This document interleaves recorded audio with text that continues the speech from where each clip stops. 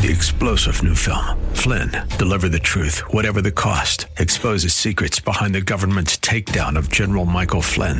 Flynn knew what the intel world had been up to. He ordered the first audit of the use of contractors. This set off alarm bells. He told the truth. He was the most dangerous person for Donald Trump to hire. They had to get rid of Flynn.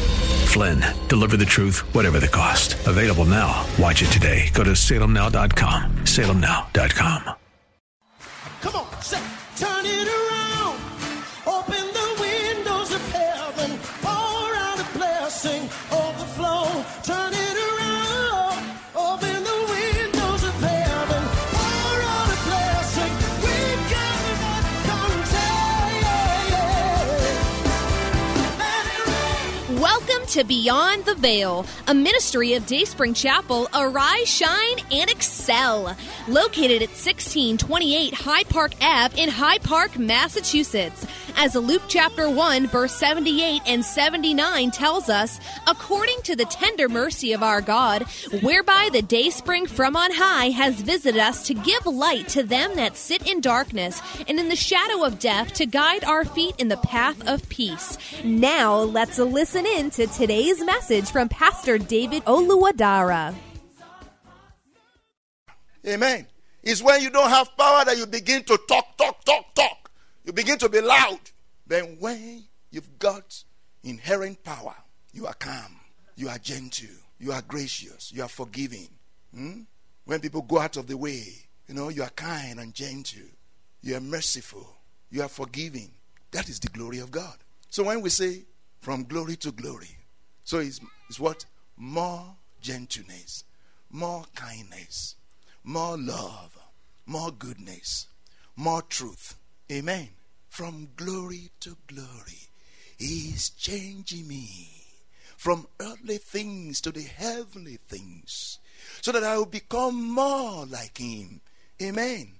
So from glory to glory, to fulfill divine purpose. May the Lord give you more grace in the name of Jesus. And what are you going to do with more grace? You're going to give grace. You're going to give it out. Amen. Lord gives you more mercy. What are you going to do with more mercy? You show mercy to somebody. Amen. The Lord gives you more kindness. What are you going to do with more kindness? You're going to show some kindness to somebody. That is from glory to glory. From glory to glory means more of Him, less of me. Amen. And always remember that it's not the other way around. It's not less of me, more of Him. No, it doesn't work like that. Again, you don't focus on that. You don't focus on less of you. Focus on more of Him. Amen. You don't fight the old. You concentrate your energy. Your energy is on the new. Amen. That is the principle. So, from glory to glory means more of God, less of me. More Christ. John the Baptist says that He may increase and I may decrease. If He doesn't increase, you cannot decrease. Amen. So it is not that I may decrease and He may increase. It doesn't work like that. It won't work like that. It has to be more of Him, less of me. That He may increase, I may decrease. When He increases, you will decrease. Amen. Hallelujah. Praise God. So from glory to glory, to fulfill divine purpose. You see, human glory gratifies the flesh. Human glory gratifies the flesh. Divine glory disciplines it. Human glory gratifies the flesh, but divine glory disciplines the flesh. Let's look at Matthew 17, our text that we read. Matthew 17. By the way, for those who were on the prayer conference last night, you'll remember that many of these we already looked at last night, and we actually use these things to pray, because every breath of the voice of the Word of God, we turn it around for prayer. In fact, that's what we should do in our lives. That's what we should do at home. When you read the Word of God, when it speaks to you, you respond to it. Amen. You say something back to God. You use it for prayer. So Matthew 17 from verse 1. Now after 6 days, Jesus took Peter, James, and John, his brother, led them up on a high mountain by themselves. Jesus Christ had already said that something was going to happen. If you look at Matthew 16:28, it says, "As surely I say to you, there are some of you standing here who shall not taste death till they see the Son of Man coming in his kingdom." Jesus Christ was saying to them, there are some of you standing here that you're going to experience glory. You're going to see the glorified Jesus on this earth. He was saying to them that he will be transformed. The future will be brought near to them, and they're going to experience the future. Oh, may the Lord cause us to experience the glory of the land to come, the glory of the world to come. Isn't that this what the scripture says in Hebrews chapter 6? Amen. Wow, what a wonderful promise we have in God, that again, divine glory can be experienced in this life. Amen. But human glory, you cannot transport it to heaven. But divine glory can be transported to this earth, and it can operate on this earth. Oh, may the Lord cause us to experience such in the name of Jesus. So, Hebrews chapter 6, what does Hebrews chapter 6 tell us? Wow, where is that? It says in verse 4, "For it is impossible for those who were once enlightened and have tasted the heavenly gift." So, if you have been enlightened, you can taste the heavenly gift. Amen. You can, you can become partakers of the Holy Spirit and taste the good word of God and the powers of the age to come. Wow. We can experience the powers of the age to come. How does that look like? No? Can you imagine that? I think that's beyond imagination. Amen. For us to experience the powers of the age to come. Wow. If you read books, if you read history, there are humans like you and I. We're not talking about Bible characters, personalities, but humans like you and I, they are not written in the Bible, but that have experienced the powers of God, the powers of the age to come. We can experience that too. You can experience that too. Amen. So Jesus Christ was telling them here that there are some of them standing there in Matthew chapter 16, verse 28. Some of you standing here that will see and experience the glory of the risen Christ. And this came to pass in Matthew 17. It says, "Now after 6 days, Jesus took Peter, James, and John, his brother, led them up on a high mountain by themselves.